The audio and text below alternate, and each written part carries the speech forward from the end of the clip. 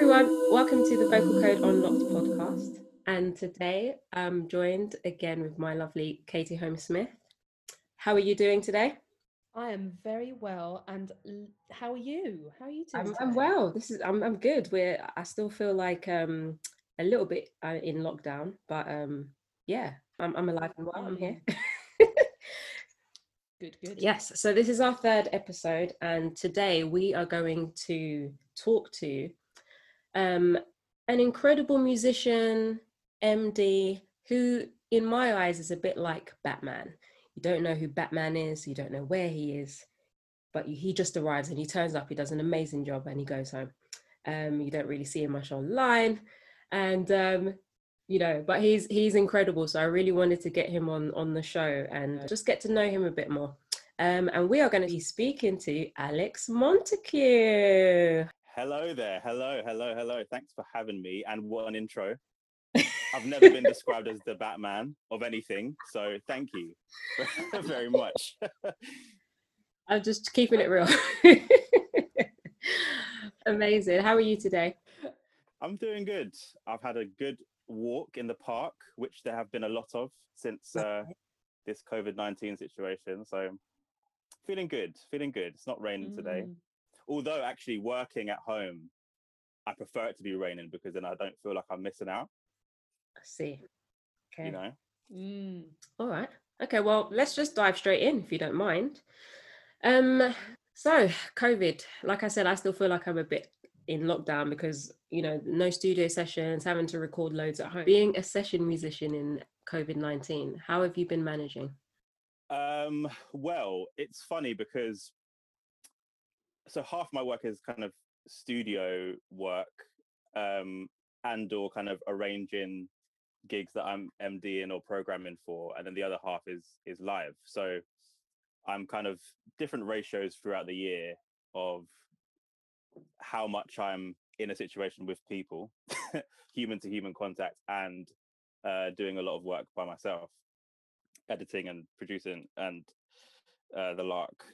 So kind of end of March, most of my work kind of coming into the summer was mostly kind of live. So it was an interesting time to have this hit where I didn't have the luxury of having kind of my 50-50 split very evenly over the last kind of 3 months.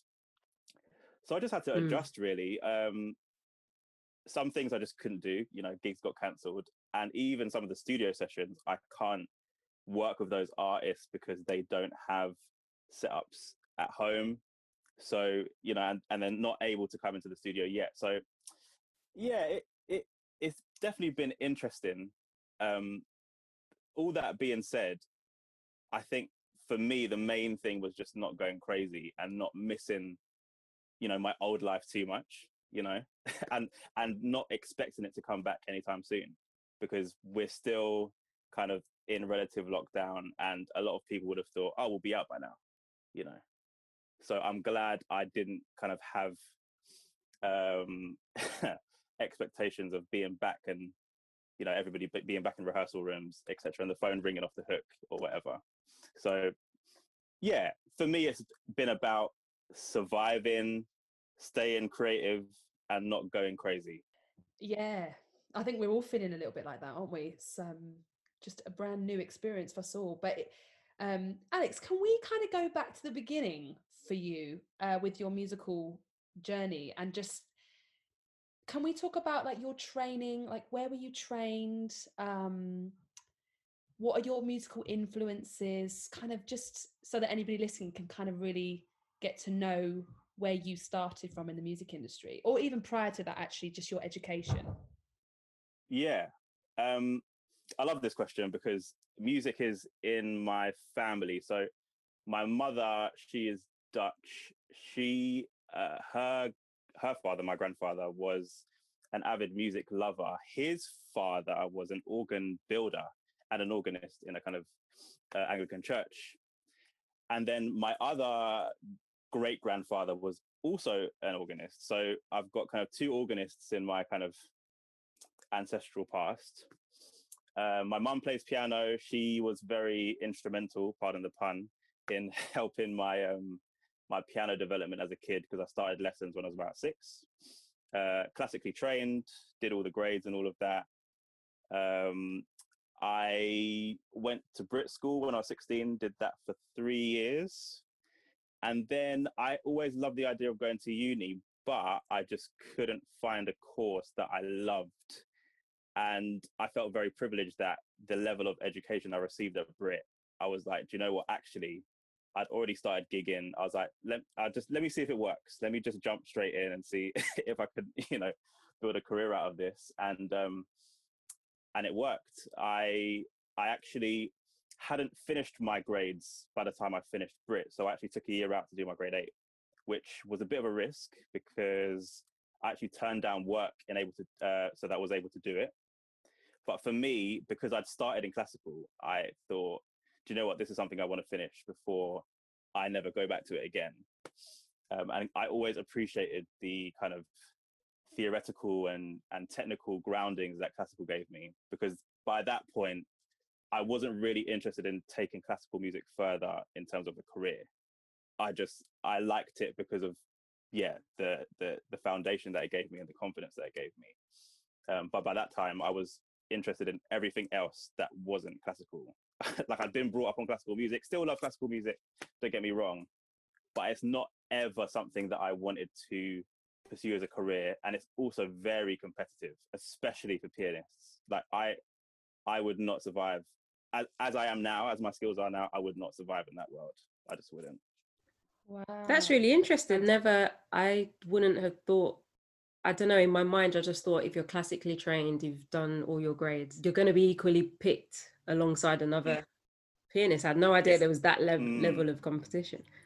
It's like the beginning, finishing your grade 8 is kind of the beginning.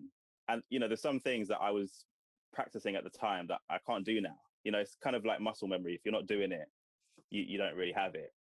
But there's much that I'm grateful for from that kind of way of, and it's very disciplined. Like, my mum would not let me practice. I had to practice every day. And even when I was doing my grade 8, I was practicing for 6-7 hours a day, just because I just wanted to do it. I just wanted to finish it. And I actually failed the first time. I don't want it to sound like it's all gravy and I'm just amazing at everything I do. I failed the first time because I was juggling, I was teaching as well, just to kind of keep myself financially afloat. But I didn't have loads of session work. So I kind of didn't dedicate myself to it as much as I should have. So yeah, I did it again and then I passed. So it's all gravy. Wow. Wow. And so once you'd finished your grade 8, you then sort of explored the musical stuff that you really wanted to get your teeth into. And what kind of stuff is that? Oh, so I'd kind of got into playing gospel when I was about 14, 15. And I kind of feel a bit like a cheat because a lot of my friends and colleagues that I kind of ended up playing with, they'd grown up in that environment, and it's very much a kind of you're kind of a sponge in that environment. You grow up listening to it. You can sit behind a band, and it's a very kind of informal kind of mentorship, the way that you learn how to play like that. So I kind of always felt I was on the back foot, but I had a couple of friends who we were musicians in certain churches, and I used to go and I wouldn't even play. I'd just go and sit behind whoever's playing organ or whoever's playing piano, and because I was just so hungry at that age, especially then transitioning from kind of GCSE time to then going into college, I just wanted to learn. I just wanted to be better. I just wanted to be around people that were better than me. I mean, that hasn't actually changed. Like, I love being around people that are amazing at what they do, and I think music is essentially a collaborative thing, even though it is a business and we all got to make money from it.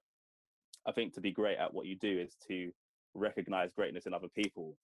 And I will never forget the keyboard players that were so kind of influential to me, not only in that kind of gospel church scene, but people that also kind of informally took me under their wing in terms of session work as well. So I kind of learned that style, and also how to program sounds on keyboards. And because I'd kind of come from a bit of a production background as well, I started making grime when I was about 13 or 14. So I kind of understood the basics of kind of making sounds, and I'd already been producing for a few artists at the time. So for me, it kind of all came together in a kind of nice mesh where I didn't actually want to become a session musician. Like, I never had that desire. I always just loved kind of, yeah, creating and writing. And yeah, I just loved that whole working with other people and trying to make whoever's vision it was, whether it's the artist or whoever, kind of come to life. So I always had that desire from a young age, always.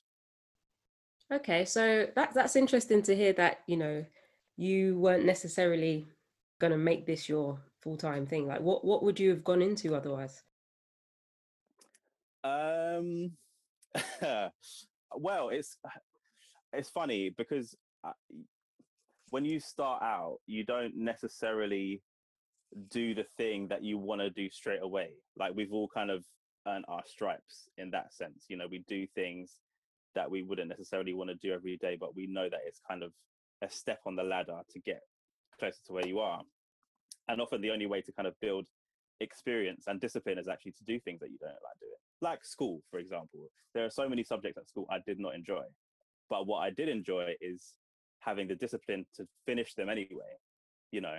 And I think sometimes in music and in life and in your career, it's good to have that discipline, because you don't know how that skill or that practice will benefit you down the line.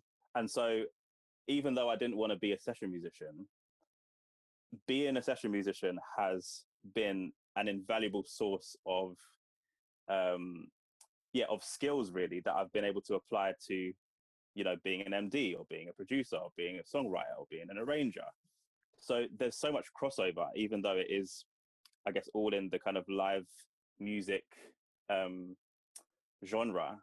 I've found that all of these things have helped my other hats, if that makes sense. Okay, so with that said, how did you become, or how did you start becoming an MD? And then how did you find being an MD working under other MDs? How did that kind of crossover happen? Yeah. Um, so so I think I I learned how to manage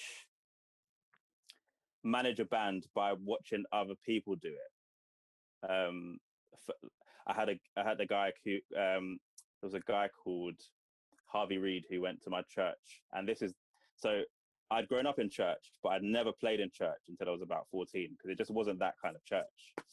And it was a very multicultural church, so we weren't playing exciting music. You know, sometimes we were playing very kind of, to me at the time, just quite boring stuff.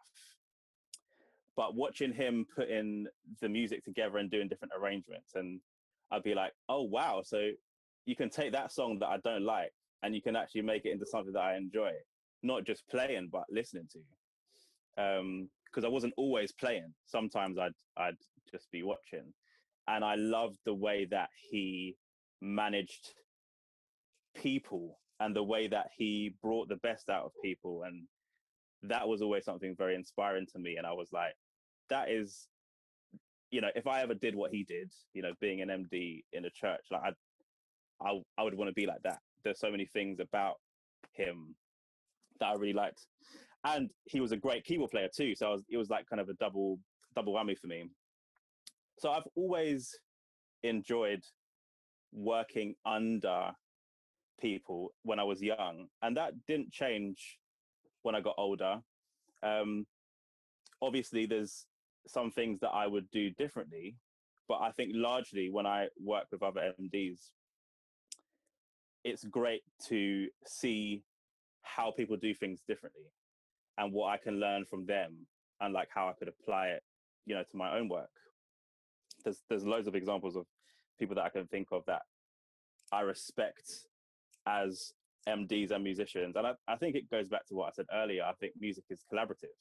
And I think even though, yeah, being an MD or whatever it's like a title, I think when it's not kind of a hierarchy and it's not about power or position, and it becomes about everybody we're a team, you know, and we all have different roles in our team, rather than it being about somebody's better than somebody else and, oh, I'm in control, and getting the best out of your team. That is, for me, that is the heart of making a great show. You know, understanding your artist vision, being able to work with management, you know, getting the best out of the BVs, vocal arrangements, all of that stuff.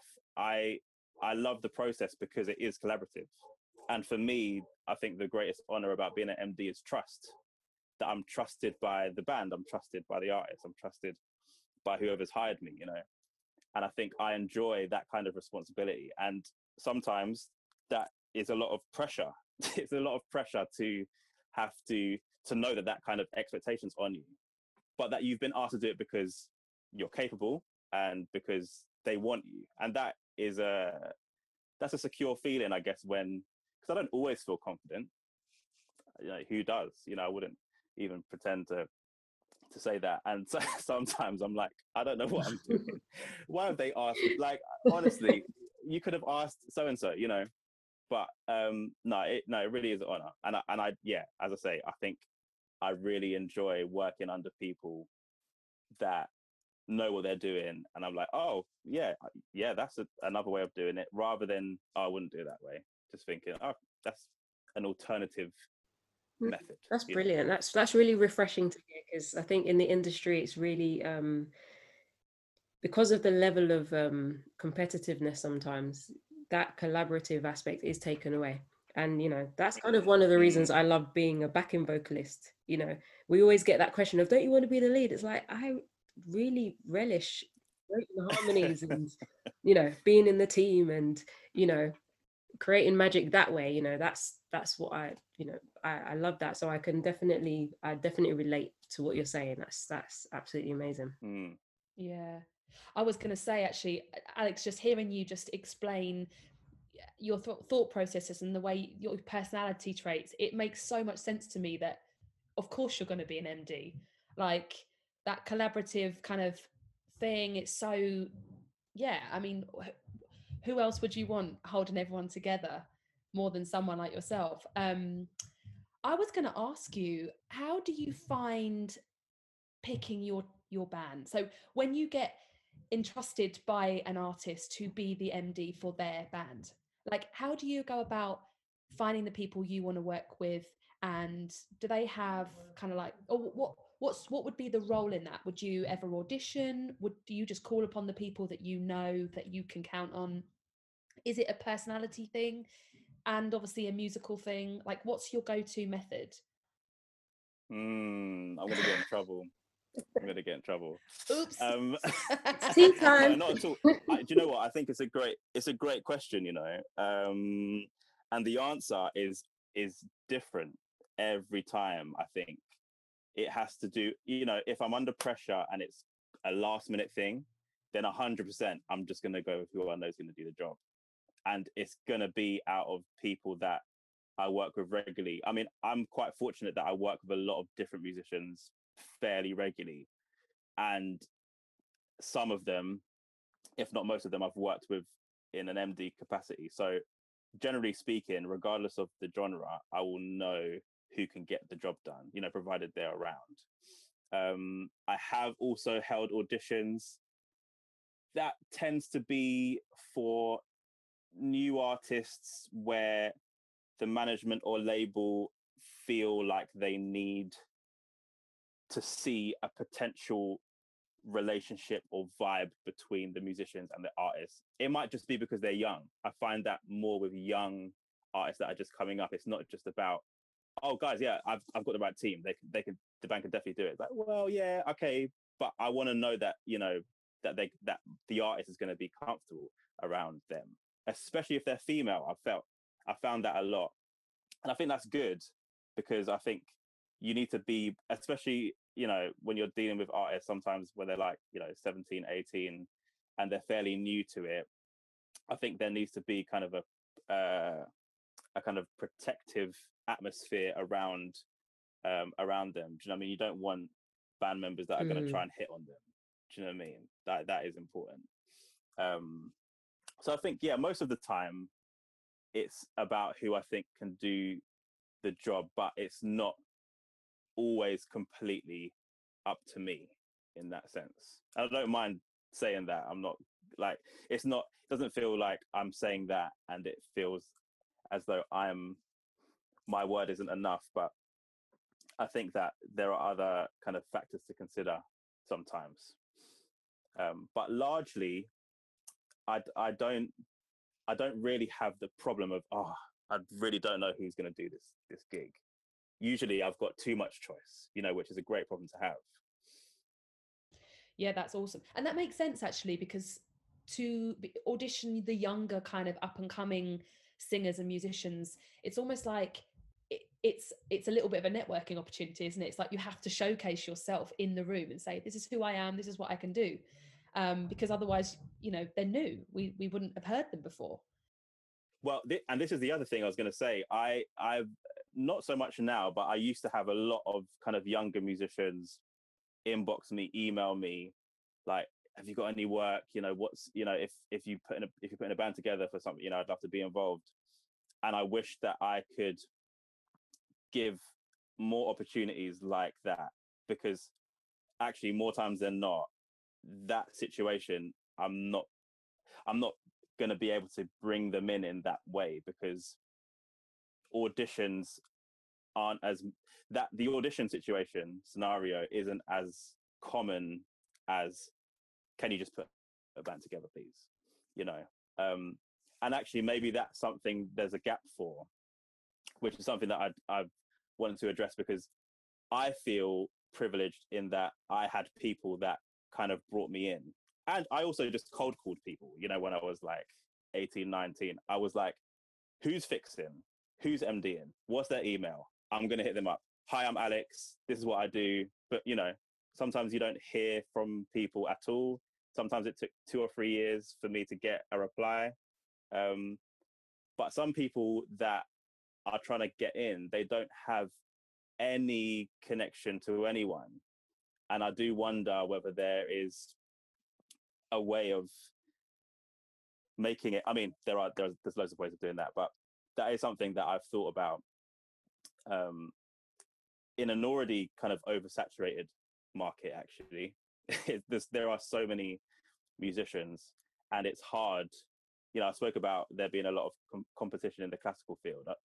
I know that to be true because I have a few friends who are involved in it, but I think it can be, and is very competitive in the pop kind of session world too.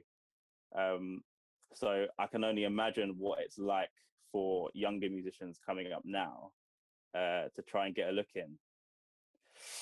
I don't know, it's a tough one. The shoes that they would have to fill are pretty big. So when you say the pop genre is, I guess, oversaturated to an extent, but is it oversaturated with the right type of musician and vocalist?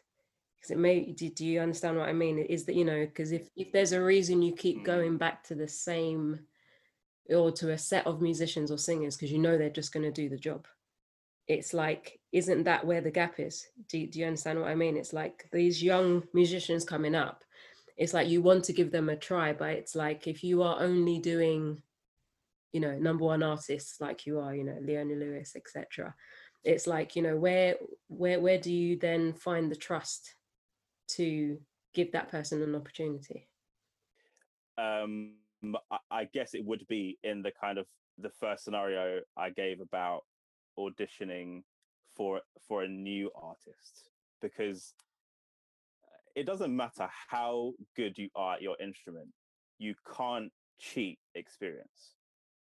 Like, there are so many gigs I thought when I was 18, I was like, not that I was particularly arrogant, if I can be that objective about myself, but I just thought, I listened to the music, I learned the music, I learned it in every key. I'm like, I could do this gig. I could do this gig. I could play for Jill Scott. I could play, do you know what I mean? Like, but I I realized in the kind of ensuing decade that I don't know, I probably wouldn't have been able to, because it's not just about being able to play it. They created that bond of being a band. I didn't understand that at the time. I was playing with other musicians, but I didn't really understand what it was like to be on the road and play and do life and be excellent at what you do, and not just be able to replicate what somebody else is doing, but be true within that own genre, and to be called because of your reputation. That takes years, to build a reputation. So it's not just about playing. And so sometimes it can be a little bit misleading if people are sending you, tapes of them tapes, that sounds so old, videos or whatever of you playing, of them playing, sorry, because you don't really have an idea of how they're going to play with other musicians. I'll never forget my first audition. And it's funny because this first audition I did, I was so over prepared. Like I think I got sent the tracks and I learned every single part on the, like they said, oh, just play, the main keys part or whatever. I was like, I just learned all the different parts. And I was so worried about like trying to play everything that I just kind of just didn't do a very good job. But I learned something that day, which is, it's not the difference between me getting it right at home and the difference between me getting it right with musicians I've never met before, never played with before, and even an MD fixer I've never met. There's a lot of nerves and expectation of yourself that you kind of bring, and so I kind of learned very quickly from that. And every audition I got after that, I got the gig, which for me was I just, yeah, I wouldn't do that again. I definitely, well, yeah, definitely would. I'm so glad you brought up the whole experience thing, because I feel like sometimes in the music industry, experience gets a bit forgotten. And I know that it shows in our work, and it shows in our professionalism and how we behave when we're actually on a job. But I do feel like people, I don't know, sometimes people just want something new. Or sometimes it feels a little bit like financially we have to keep reminding people, like, we've been doing this a long time. Like, there's a difference between what I'm bringing, and it's not because I'm better, it's just because I've been doing it more, and I've got just that little bit more understanding of the situation and the ever changing environments that we'll find ourselves in. I wanted to ask you, Alex, about competition. Like, how do you deal with competition in your field? Like, do you find it competitive being in the music industry as a producer, session musician, touring musician? And how do you deal with it? The short answer is no. And I say the short answer because it's a bit more nuanced than that. But I think generally I don't find it competitive because I don't find myself trying to outdo anybody else, or like I'm aware that it is a competitive industry, and that often if I'm being picked for a job there might be 5 other people, but I've never really been worried about which gig or which job I'll get, just because I've just got other things to worry about. Like, if I'm going to get it, I'm going to get it, and I'm always grateful for whatever that is. As I said before, it's always an honor to be asked, and also to know that other people have been considered for that job and they've asked you. Similarly, I know I've been in positions where they've asked somebody else to do it, they can't do it, and so I get it. Like, again, I'm not really that like, oh well, I was only second choice. I don't really care.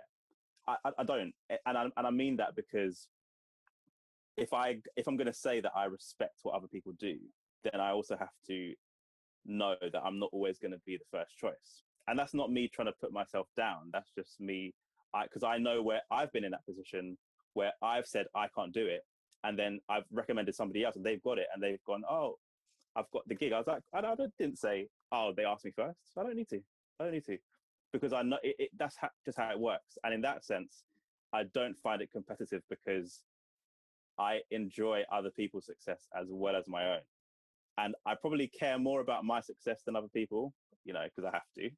But I don't really get, I don't really get jealous about who's doing what, because I think it's great, and I also enjoy how other people do things better or different to me. I've become friends with musicians because I saw them on a gig and I found them on Twitter and I was like, I think you're great. And we've become friends and we've worked together. And for me, I love the community aspect of being a musician. And essentially a lot of the jobs you get will be through relationship as well. I think that is a massive part. I mean, there are only a few people that can get away with being really, really arrogant and still getting like loads of work, because most people that I know are super humble. They're great at what they do. They're super humble and they're able to build great, long-lasting, professional and sometimes social relationships with people that have enabled them and continue to enable them to get work. So yeah, I think in answer to your question, I know that it's there, but I don't really engage in that side of it. Yeah. Can I be really cheeky and ask this next question? Is that something that has always been in your career, or has experience and age allowed you to become more? Because I the reason why I ask you that is because I'm going to be honest, I've definitely noticed a shift in my own competitiveness with my peers. As I've got older, I very much like how you were explaining it. Like, do you know what? I enjoy seeing my friends and my peers and my colleagues rising up and doing really, really well. But I can't say that in the past, when I was a little younger, that wouldn't have been like, oh, I want that job. Why did they get it and not Yeah, me? So yeah, I just wonder, because it makes so much sense. But again, going back to the experience thing, you've been doing it for a long time. So did you ever feel like that? Or have you always been able to maintain that kind of balance and morale? yeah. That's a great question. I Yeah. So when I said that I care more about my success than other people, that is 100% true. I'm not gonna pretend that I'm fighting for and gunning for everybody else's career like more than my own. um, but again, I can't really. There definitely have been times where I'm like, I wish I got that gig, but not in a way. Not that I feel negatively towards that person. I have to accept I wanted the gig, I didn't get it, or whatever. Or that I have a list of artists that I'd love to work with before I die, and I don't feel negatively towards the people that are currently working with them, or have worked with them in the past. Um, I think I try to, not always successfully, but I try to balance my own desire with, yeah, trying not to be actively jealous of those who are doing it now, because largely aims that I've had from when I was younger in terms of what I wanted to achieve in music. I've done a lot of them, and I didn't need to sabotage anybody else in order to get there. And so for me, it's more a patience thing. I'm like, do you know what? I believe in myself enough that if I continue to learn and continue to get better and continue to build relationships, that it's going to come at some point. And it's not that I won't be frustrated along the way and think, why hasn't it come yet? Because as I said, when I was younger, I was like, I could do any gig. Like, come on then, like, you know what I mean? I could, like, I had that confidence, like, because I was so hungry. But experience taught me that whilst it's okay to want those things, it's not always going to be the right time. And it's not even trying to over spiritualize it, really. It's just a matter of fact that your skills and your experience aren't always going to be matched up. You might have great skills, but like, we've all been on the road. That's very different to learning the stuff at home. Things changing, arrangements changing between soundcheck and the gig, or whatever. That is experience. Those who are experienced know, and those who are experienced are used to being able to be flexible, because on the road you're balancing your personal life, not going crazy, getting on with everybody else, and having to deal with creative changes. which might be a change of key, which I can only imagine can be very frustrating for singers such as yourself. You've got used to certain muscle memory, and then all of a sudden, oh no, we're doing it differently now. Yeah. Yeah, you're so right. It is the bane of our life. That actually moves in nicely into this next question I'm going to ask. When it comes to your workload and your personal life, what keeps you going when it's all too much, and how do you balance it? You know, how do you balance that in the sense of if you get a project that you know, how do you say no? You know, do you get to a point where you're like, actually, no, because I need to prioritize, you know, home life, or I've just got too much on, I might not be able to do a good job. You know, how do you find balance between it all? Yeah, it's a good question. I when I was younger, I said yes to everything. Absolutely. If I could physically do it, I would be there. And I learned kind of getting into my early 20s that that wasn't going to be possible for too much longer. Not because I didn't like being really busy or that I didn't enjoy, traveling and playing for different artists of different genres. It just is, you need headspace and you need rest to be able to do your job well. And I remember there was this 24, I've had a few of these, but this is the one that I remember the most. I had 4 gigs in 24 hours. I was 23, and I'd basically like, I'd come home, I'd done like a gig in Munich, then I'd flown home, gone straight to do a wedding ceremony, then I'd gone to do like a session, like a studio session in the afternoon, and then I drove to do like a wedding function in the evening. And by the time I got home, I was like, Alex, this is not, because the thing is, I didn't enjoy the day. Like I didn't enjoy, like I enjoyed the first gig, but by the time I got to the third and fourth gig, I thought I'm just not here, you know. And whilst part of me is grateful that I was able to make that work, that is not something that I would encourage anyone to do for any kind of period of time, just because like that's not what it's supposed to be about, like doing everything that you can physically do, because you would just get burnout, and I've experienced burnout from doing too much.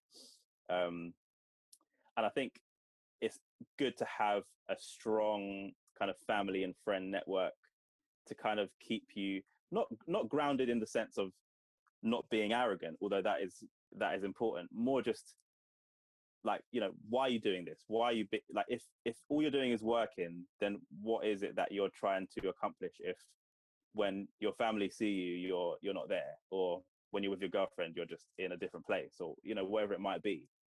I think a healthy work-life balance is important, and there's no formula for that necessarily. I think the balance of that for me has definitely changed over the years, and that just kind of comes with time, I guess, and an experience.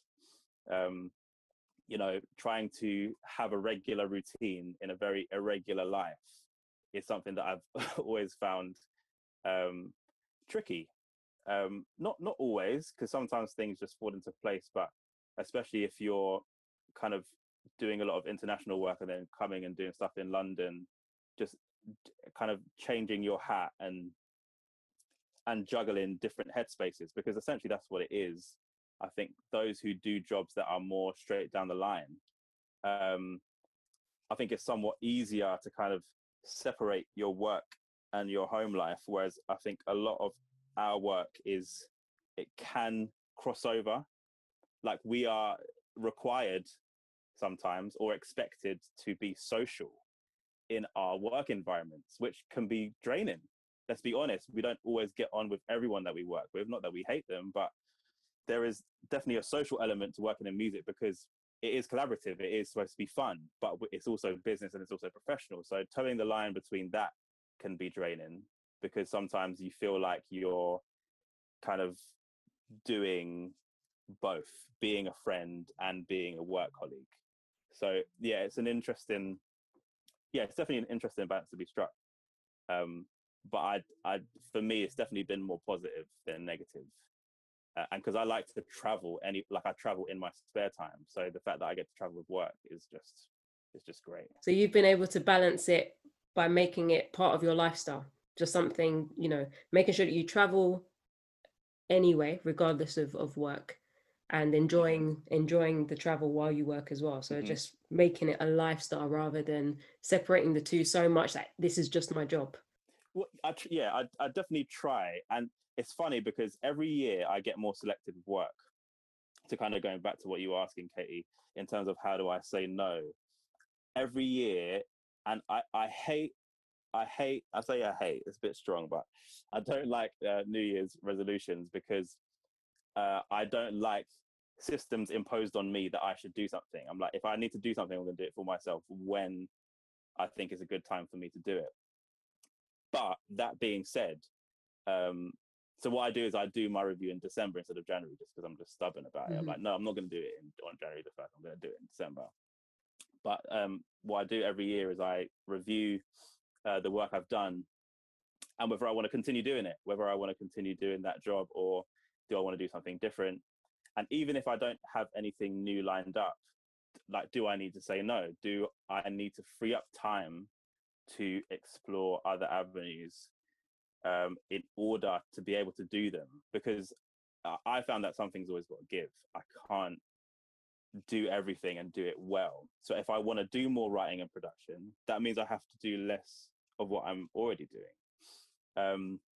And it's always a bit risky because when you say no to something, it means that you don't have it anymore. So something needs to kind of take its place. But for me, thankfully, whenever I've said no to one thing, something else has always come up. And so that's always given me a confidence of, I don't have the tangible proof that something will come right now, but history has taught me that it will come. And so that's always been nice to feel secure in my own, I guess, skill set. But interestingly, this year, I said no to a few things. It's so funny because obviously no one knew that COVID was going to hit, right? So I'd said, what I'm doing now during COVID is pretty much what I've been doing January to March, apart from, obviously the gigs that have been cancelled. It doesn't really feel that different because I'm actually doing a lot of what I set out to do at the end of last year. So that actually feels great that I'm able to do something that I plan to do, even though I'm restricted in so many other, aspects of work. Some things I wonder if I shouldn't have said no to, but I don't regret it because, as I say, I have the time to focus on the things that I want to. And I'm being really vague on purpose. There's a few things I'm working on that I can't talk about right now, but they're really exciting. And hopefully I can talk to you guys about it at another point. But yeah, for me, that's exciting because I don't like to stay stagnant. I don't like to do something just for the sake of it because it's work, or even if I enjoy it, sometimes things do naturally or just have to make a decision that it has to come to an end. But I've I've definitely turned down a lot of potential great work just because I felt like I needed to be in another headspace. And I don't say that with any kind of arrogance in that, I've got so much work coming through that I just say no. It's like, I am so grateful when people call me for stuff, but sometimes it's just not the right time. And I've said no to things and it's come back round, that happens too, which I'm sure you guys can relate to. So yeah, I don't really regret anything, like any decision I've made, and I don't really regret it, even if I think it was a poor choice, because I've learned, it's just about learning, moving on, new skills, even if it's what I won't do next time. It's so inspiring, isn't it? It's like just having the inner confidence just to listen to yourself and say, what do I want to do? What do I actually want to do with my time? And I love like what you were saying. I love the idea of just, that kind of saying, if you let it go and it will come back to you. Not that I mean that literally with work. I just mean if you're true to yourself and you make space for things that you enjoy. My question, sorry, just jumping out of that sentence for a second, was going to ask you about how you balance all your different roles, being like MD, session musician, producer, being in the studio. But I guess you've kind of answered it, because I presume it's important for you to have those different platforms, because, yeah, I mean, I feel, if I'm relating it to my career, I couldn't do the same thing all the time. I couldn't just be on the road 24/7. So would you say that's correct? Would you say that you kind of need those different elements to you to make sure that you are balanced and that you're happy and you give yourself space? Yeah, because it's funny. I never I never thought I could make, I say I never thought. It wasn't in my peripheral to make a living from music. I always knew from when I was a kid I want to do music. Like, I loved school. If music didn't work out, I would have gone and studied English lit, because I loved history and English and all of that. Like, I was a bit of a nerd at school. So I always kind of had that plan B if I wanted to, but I never liked the idea of a plan B. I was like, well, if I want to do something, I'm just going to do it. But for me, I guess, kind of going back to when I said about not wanting to be a session musician, I always wanted to compose for picture, which is something that I'm kind of closer to. But it's interesting because I guess that was kind of, or is kind of, my ultimate goal, to be able to score to picture, but not doing everything to focus on that one thing. I've kind of had to toe the tide in terms of what is happening naturally for me and what I want to do. So I don't know, I think partially successfully been able to balance the two, because I've been doing a lot more of that kind of work recently, and I don't think I would have had the experience or the skill set that I've procured from my live work to be able to do what I'm doing now, and to kind of learn the skills that I'm doing now. So yeah, I think that for me it is important to do what I want, because otherwise I'm just going to look back and think, I wish I'd have done that different, because I only did that because it was for good money, or I only did that because I really like travel. I don't, as I said before, I don't really regret anything, but I don't really regret anything because I'm kind of consistently reviewing so that I don't get myself into a position where I'm going with the flow so much that I'm not aware of what's going on and what my long-term goals are. So for me, it's always been important to have different musical outlets. I wouldn't be, I don't think I'd be content to just be one thing. Maybe at one point that'll be true, but at the moment, I love having different hats. Sometimes I come in just to program. Sometimes I'm just arranging. You know, and I like that, because I have, I can look at a project more objectively, and I like sometimes not being in charge, because I like to fulfill somebody else's vision rather than being so close to it. I like to be able to separate my skills, and I'm grateful that I'm able to do that. That somebody could call me and say, I just need some keys done. Great. Or I just need a string arrangement done. Great. You know, for me, having the different hats is what keeps it exciting. Definitely. That's really, really important as well, because I think people coming to maybe session vocals and BBs, I know I did, you know, my career is wall to wall touring, maybe 3 or 4 years at a time with an artist, and all the other skills that I amassed, I've not been able to do unless I stopped. So actually listening to you, being able to kind of, you've been successfully able to compartmentalize because you made the time. You know, I could have made the time. I could have said no to some things, you know. So actually listening to you has been really inspiring in that sense. So anyone listening, yes, go into BVs, or yes, go into being a musician. But if you do have other skills, hone them, use them, you know, be multifaceted, have various strings to your bow and use them. But I just think sometimes you can also just get stuck in a rut if you're you know, if you're used to it, you're successful and you just keep booking job after job after job after job, it can get a bit like, okay, well, how do I get off this ride? And you're constantly reliant on that. That's now your main source of income, and you think, well, actually, if I drop this, what's going to happen? And so yeah, it's really inspiring to hear you talk and speak about actually the power of no, the power of no, the power of being accountable to yourself, the power of reviewing, the power of kind of like actually going, is this actually doing me good for my career, for my headspace, for my skill set, and not being afraid, just taking those kind of risks. That's really brilliant.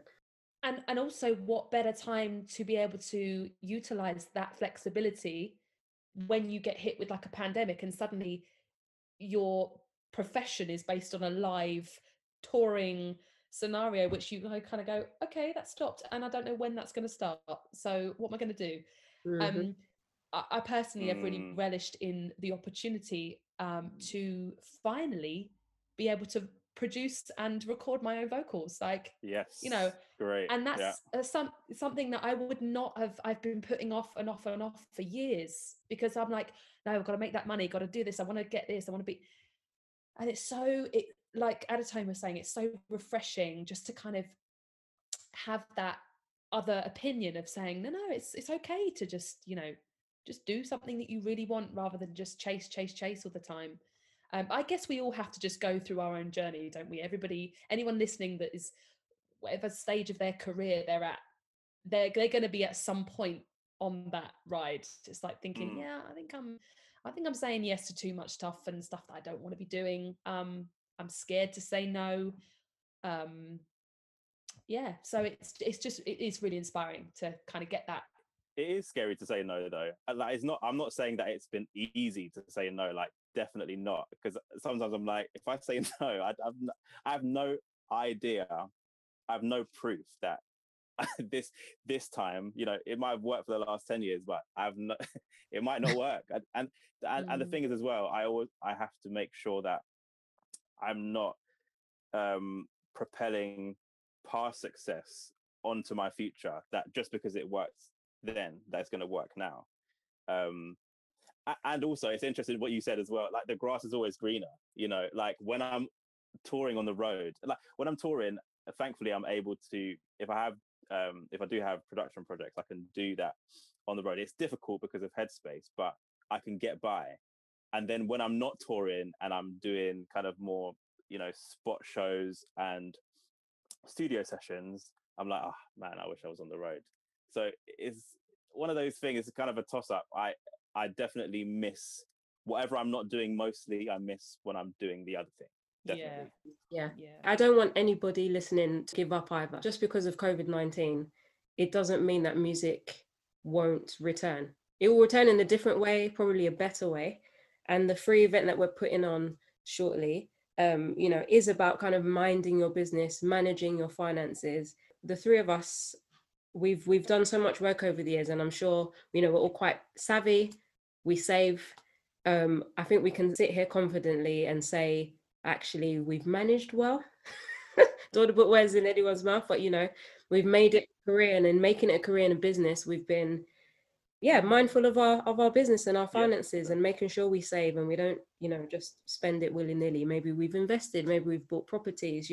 That's also where that confidence comes as well, because it's like, okay, cool, I can turn down this job, but I know that, okay, from the last one I saved XYZ, which means that I can afford to do that. So there's that. It's having that mindset is really important. So it's not just a hobby. You're not just going down to the pub, singing 2 songs, getting 200 quid and going home. It's like, if you want to make this a full-time thing, you have to be extremely well-rounded and mind your business and really take it seriously in that sense. It's not just, it is fun, but it's not just for fun. Yeah, it's true. Well put. We haven't spoken about the Batman. Oh God. Well, I think I feel like I could talk to you both all day, but I feel like we've kind of done a really nice loop. And yeah, like as Alex, he needs to get back into the suit. He's Batman. He's got somewhere else to be. He's got something else to do.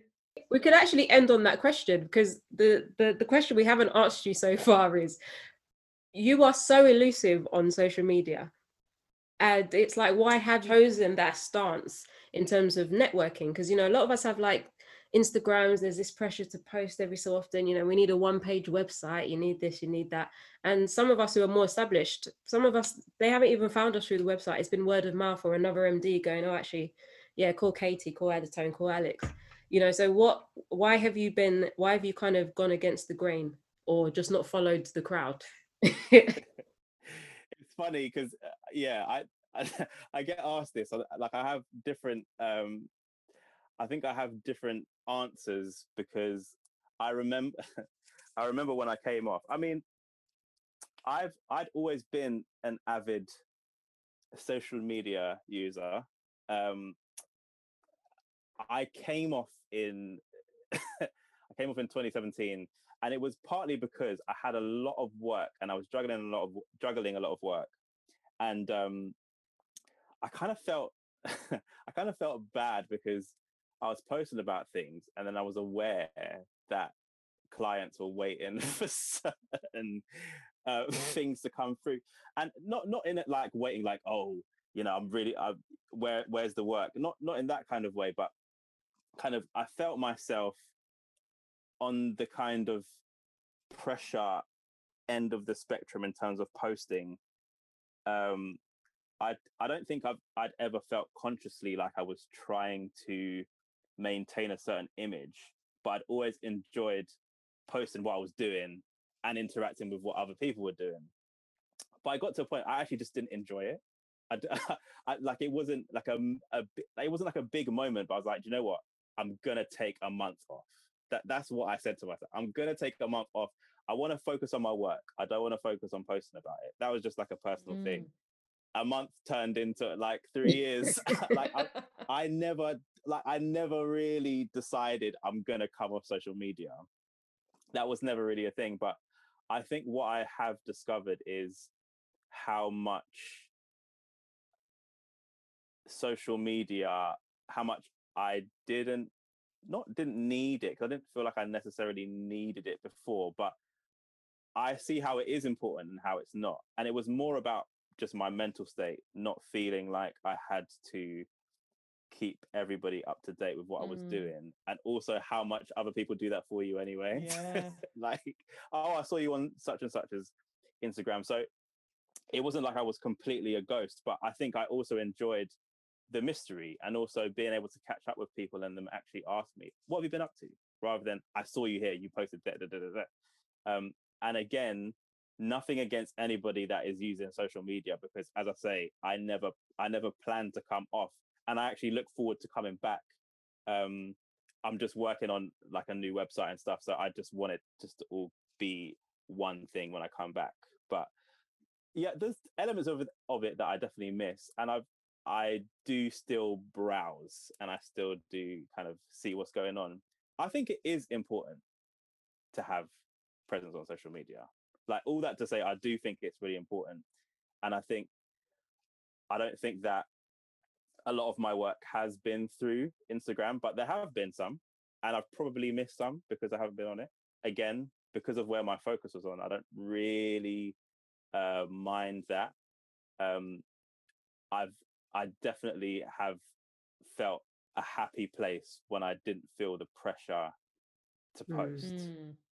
I don't know if pressure is the right word, but like, as I say, it was only supposed to be a temporary thing. Like, some people come off Facebook or whatever for like a couple of months and then come back.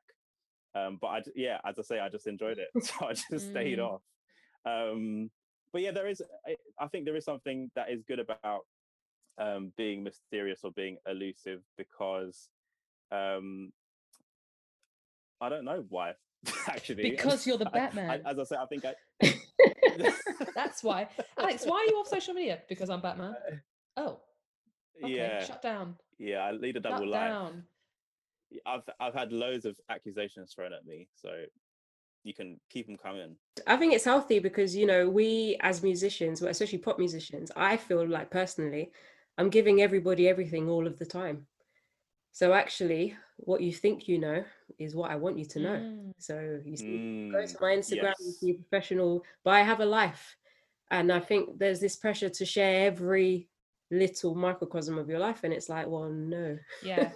That's for the stage. You know, I'll share myself on stage with you, but otherwise, yeah, life is living. Absolutely. And it's a very personal choice, isn't it? It's like, depends on where you are in life.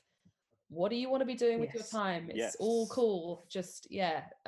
But it's good to, again, just what you were saying before, Alex, just so good just to have that honest chat with yourself and say, you know what, I'm going to do this, and it's fine. Like, I can come back to it. I don't have to. It's cool. Rather than peer pressure Mm. or just doing it because you think you should, or maybe because it's the thing to do. It's just nice to be able to make your own decisions and yeah, just try things out. So it's been great. Alex, this has been absolutely phenomenal, inspiring. Thank you so much for asking me to come on. Oh, That's amazing. great. Thank you so much for sharing your wisdom. I don't know about you guys, but I've literally, there's so many nuggets. I had to just save myself from writing it down and forgot I was recording. Yeah. Let's keep Just this civil, professional. Professional. Oh, it's been Yeah. But yes, No, you guys are great at what you do, and thank you for having me on. thank you, Ad. Thank you so much. Thank you so much. Well, thanks, guys. That was our third episode of the Vocal Code Unlocked podcast, and we'll see you next time. See you later. Bye.